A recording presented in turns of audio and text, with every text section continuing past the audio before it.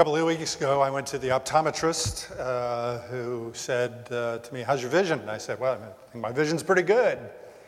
And then he put that big lens machine in front of me, and wow, did it get better. And, I could read the bottom line of the chart without even faking it. It was just amazing. Well, I think this lesson from Acts 16 is kind of like that lens machine. Because when I put it in front of me, I see all kinds of things about the power and presence of God, and I capture an even clearer vision of my role and my response as a follower of Jesus. And as that lesson also comes before you on this last Sunday in the season of Easter, the context is the second missionary journey of St. Paul. And this one, is very definitely a biggie because this is the journey that takes Paul out of Asia and on into the continent of Europe as he sails across the Aegean Sea and lands at a place called the province of Macedonia, which today includes a portion of modern-day Greece, and where he and a fellow missionary by the name of Silas and also Luke, who is the author of the book of Acts and the narrator of that lesson that you just heard, make their way from the coast of Macedonia on into the city of Philippi, which is about 10 miles inland from the waters of the Aegean. The city of Philippi is a great city. It's named after King Philip of Macedonia, who was actually the father of Alexander the Great.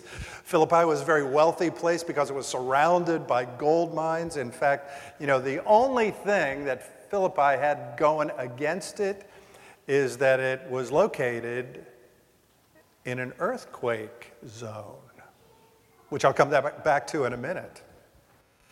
At any rate, when Paul would go into a city, it was his normal practice to find the local synagogue and go into that synagogue and preach the message of Jesus as the Savior of the world and the Messiah of the world, after which he would call people out of the synagogue to follow Christ. Well, it turned out that Philippi was largely a Gentile, non-Jewish city. In fact, there weren't even the required 12 Jewish men to form a synagogue. And so that's why Luke says at the beginning of the passage that they went to a place of prayer, which was outside by the river, just to the west of downtown Philippi, and where they meet a group of women, one of whom is named Lydia, to whom Paul witnesses and proclaims the gospel, after which Lydia and her household were baptized, which gets this whole second missionary journey of St. Paul off to a really, really good start with the baptism of Europe's first Gentile converts.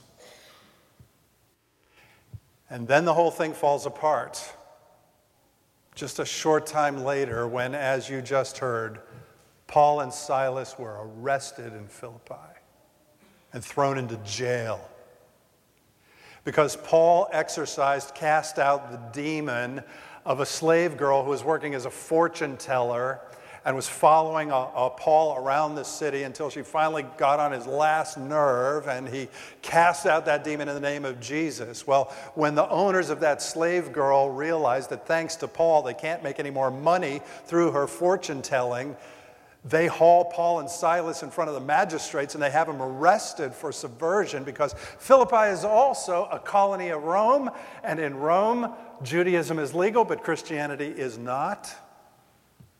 And besides that, it's one thing when religion is good for business, but it's another thing when it hinders your income. And so, at the end of the day, Paul and Silas are in jail, locked up in chains. Here are these guys, first week in Europe, excited about the mission of Jesus, high on the baptisms of Lydia and her household. And they are locked up in chains, fastened to the stocks, in the utter darkness of prison at midnight. Let me just hit the pause button on the passage for just a minute and ask you the question, what does that moment at midnight look like and represent in your life? What is midnight for you? See, for some people, midnight is an unhealthy relationship, in which you are stuck. What is it that has you wrapped up in chains, imprisoned? For some people, it's a secret that you're keeping. For somebody, it's something that you're desperately ashamed of. Some people are imprisoned by the judgments of others upon them in a way that gives them their identity. For some people, they are imprisoned by a personal loss or maybe a lack of vision for their future. I mean, this could be a lot of different things. What does midnight represent for you? It's kind of interesting that in the ancient world, jails really weren't that large for the most part. They were small places because prisoners didn't normally spend a whole lot of time in them. It was more like a holding place until, the trial, the judgment happened quickly, followed by a number of different forms of punishment. And so when you got arrested and put into jail, you were often, locked up in chains, which allowed you a certain amount of limited movement within that prison. But then at night, your feet would also be fastened to the stocks for extra security. And that's exactly what Luke said happened to Paul and Silas in Acts chapter 16. And the question is, what has you in chains in your life so that, you're still moving around in your daily life, but then when nighttime comes and everything else slows down and goes away and you have time to think, you realize just how imprisoned you really are. What do you do when that happens to you and it's midnight? What Paul and Silas do is they get their worship on right there in that jail. In the darkness, at midnight, they start singing and praising and praying to God. Because they know that the evidence of God's power and presence in this world is not in the absence of trial, it is in the ability of a believer in Jesus Christ to make it through the trial by the grace of God. They know that even though God is for you, there are going to be things that also do form against you. And for them, the only place to go, the only thing to do in a moment like that, in a place like that, is to draw close to the living God. Every single person in this room, every single person in this whole world is going to hit the wall. Sooner or later, in one way, one form, or another, it is going to happen to all of us. And the question is, am I going to be ready? Do I even know what song I'm going to sing when midnight comes? Because I have been rehearsing, I have been practicing, I have become familiar with the message. I have been singing the songs of freedom in Jesus Christ, and I'm ready for midnight to come. There are a lot of people in this world who are not remotely ready for midnight. But these guys were beaten, bruised, locked up in chains, fastened to the stocks. They start a late service. And I mean, it's a late service. They're singing, they're praising, they're praying to God at midnight. Their midnight. And it's interesting, when we were in Philippi just last fall, we were literally standing in front of this prison that St. Luke is writing about in Acts chapter 16 because it was excavated by the French in 1914 and 1915. And so, there I was standing in front of this jail that you just heard about, thinking about those guys and imagining that when they were singing, when they were worshiping that night, others could hear them not just inside the prison, but also outside the prison.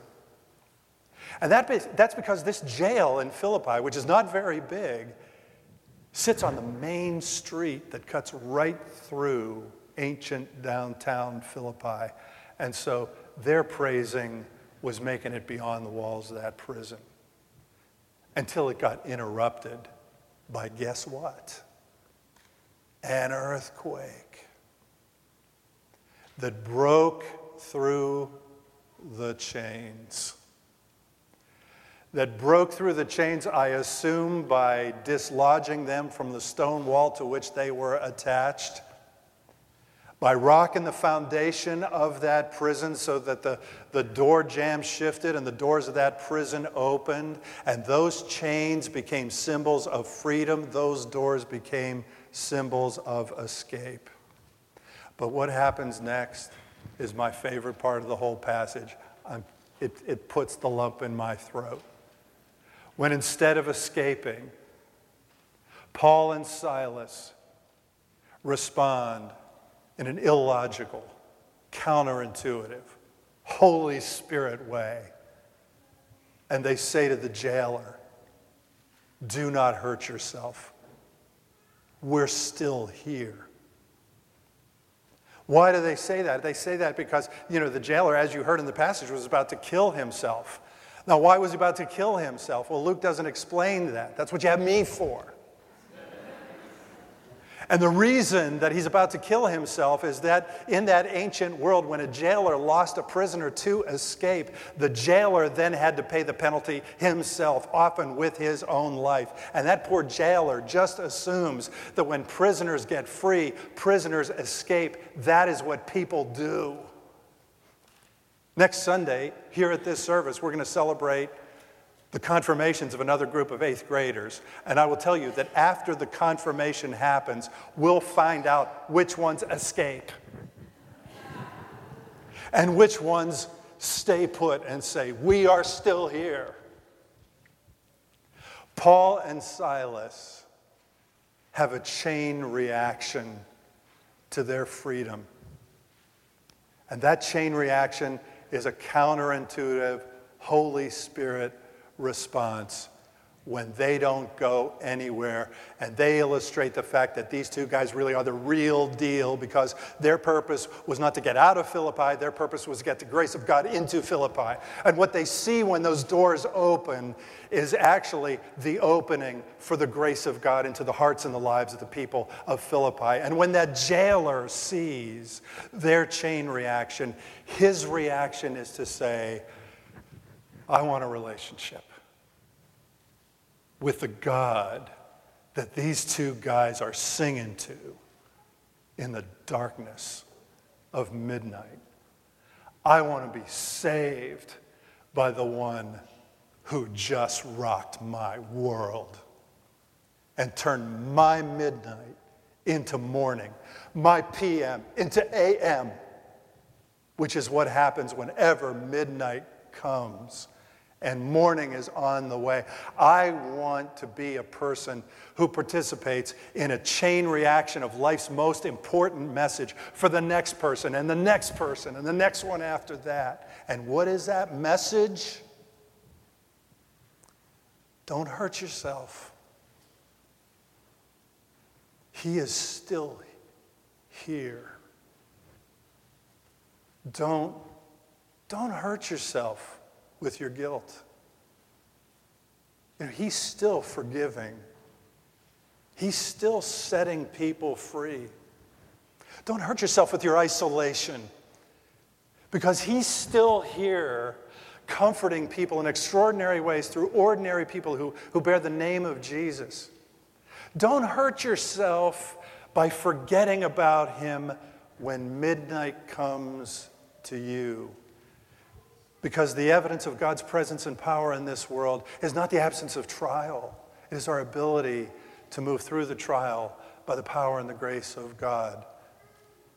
Don't hurt yourself with the judgments of others, because you've been called the children of God.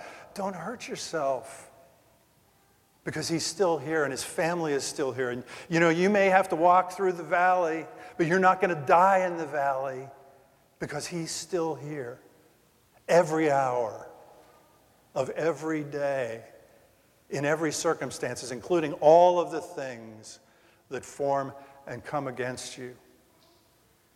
The chain reaction of Paul and Silas to their persecution and imprisonment was worship. The chain reaction of God to their worship was freedom. The chain reaction of Silas and Paul to the freedom was not escape. It was ministry. It was loving sacrifice. The chain reaction of the jailer to the ministry of Paul and Silas was faith. And the result was baptism.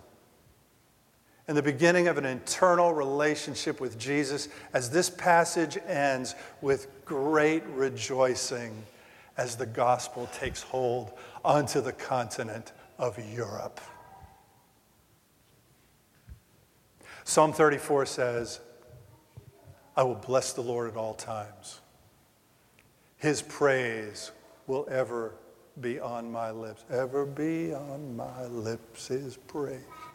You know the song. And that is the freedom song of Jesus Christ. His praise will ever be on my lips.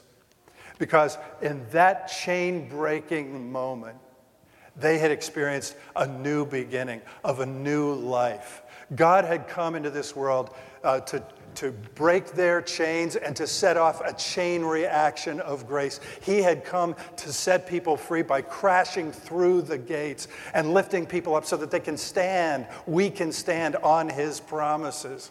He turned the chains of the prison into a chain reaction. He does it through Paul and Silas. He does it through you and me. And that chain reaction goes on through them, and it still goes on through you and me for the hope of this world, through the grace and power of the one who transforms our trials into triumphs, who still rocks our world, so that we might know the freedom and the blessing of a whole new life. May interest you to know that about 10 years after Paul and Silas spent that night in jail, St. Paul, now long gone from Philippi, writes a letter back to the church that he started there, the church that grew there. And that letter, known as St. Paul's letter to the Philippians, has been referred to by some as the happiest book in the entire Bible. Because in it he says, rejoice. Rejoice in the Lord. Always rejoice. He says, for me to live is Jesus, to die is gain. You know where he was when he wrote that letter? Yeah. He was in jail. Again. Under arrest for his faith. But living triumphantly, gloriously, joyfully, with a vision for his future that was crystal clear. I don't know about you, but I want a faith like that in the God that I have. And so I hope that these few minutes with Acts chapter 16 in front of us will, by God's grace and the movement of his Spirit, improve our vision. Help us to see more clearly the presence and power of God in this world and our role and our response as we experience the grace of God, because every one of us is here because of this chain reaction in one way or form or another, so that by his grace we can keep it going in the life of the next person, the next generation, the next church, the next one after that, the next one after that, for the glory of the risen Christ and the hope of this broken world. And that is it for the seventh Sunday and the last one in the season of Easter, until we get ready to celebrate Pentecost and the coming of his Spirit, except to say to you, in the name of our risen Lord, I'm glad you're still here. In the name of the Father, and of the Son, and of the Holy Spirit. Amen.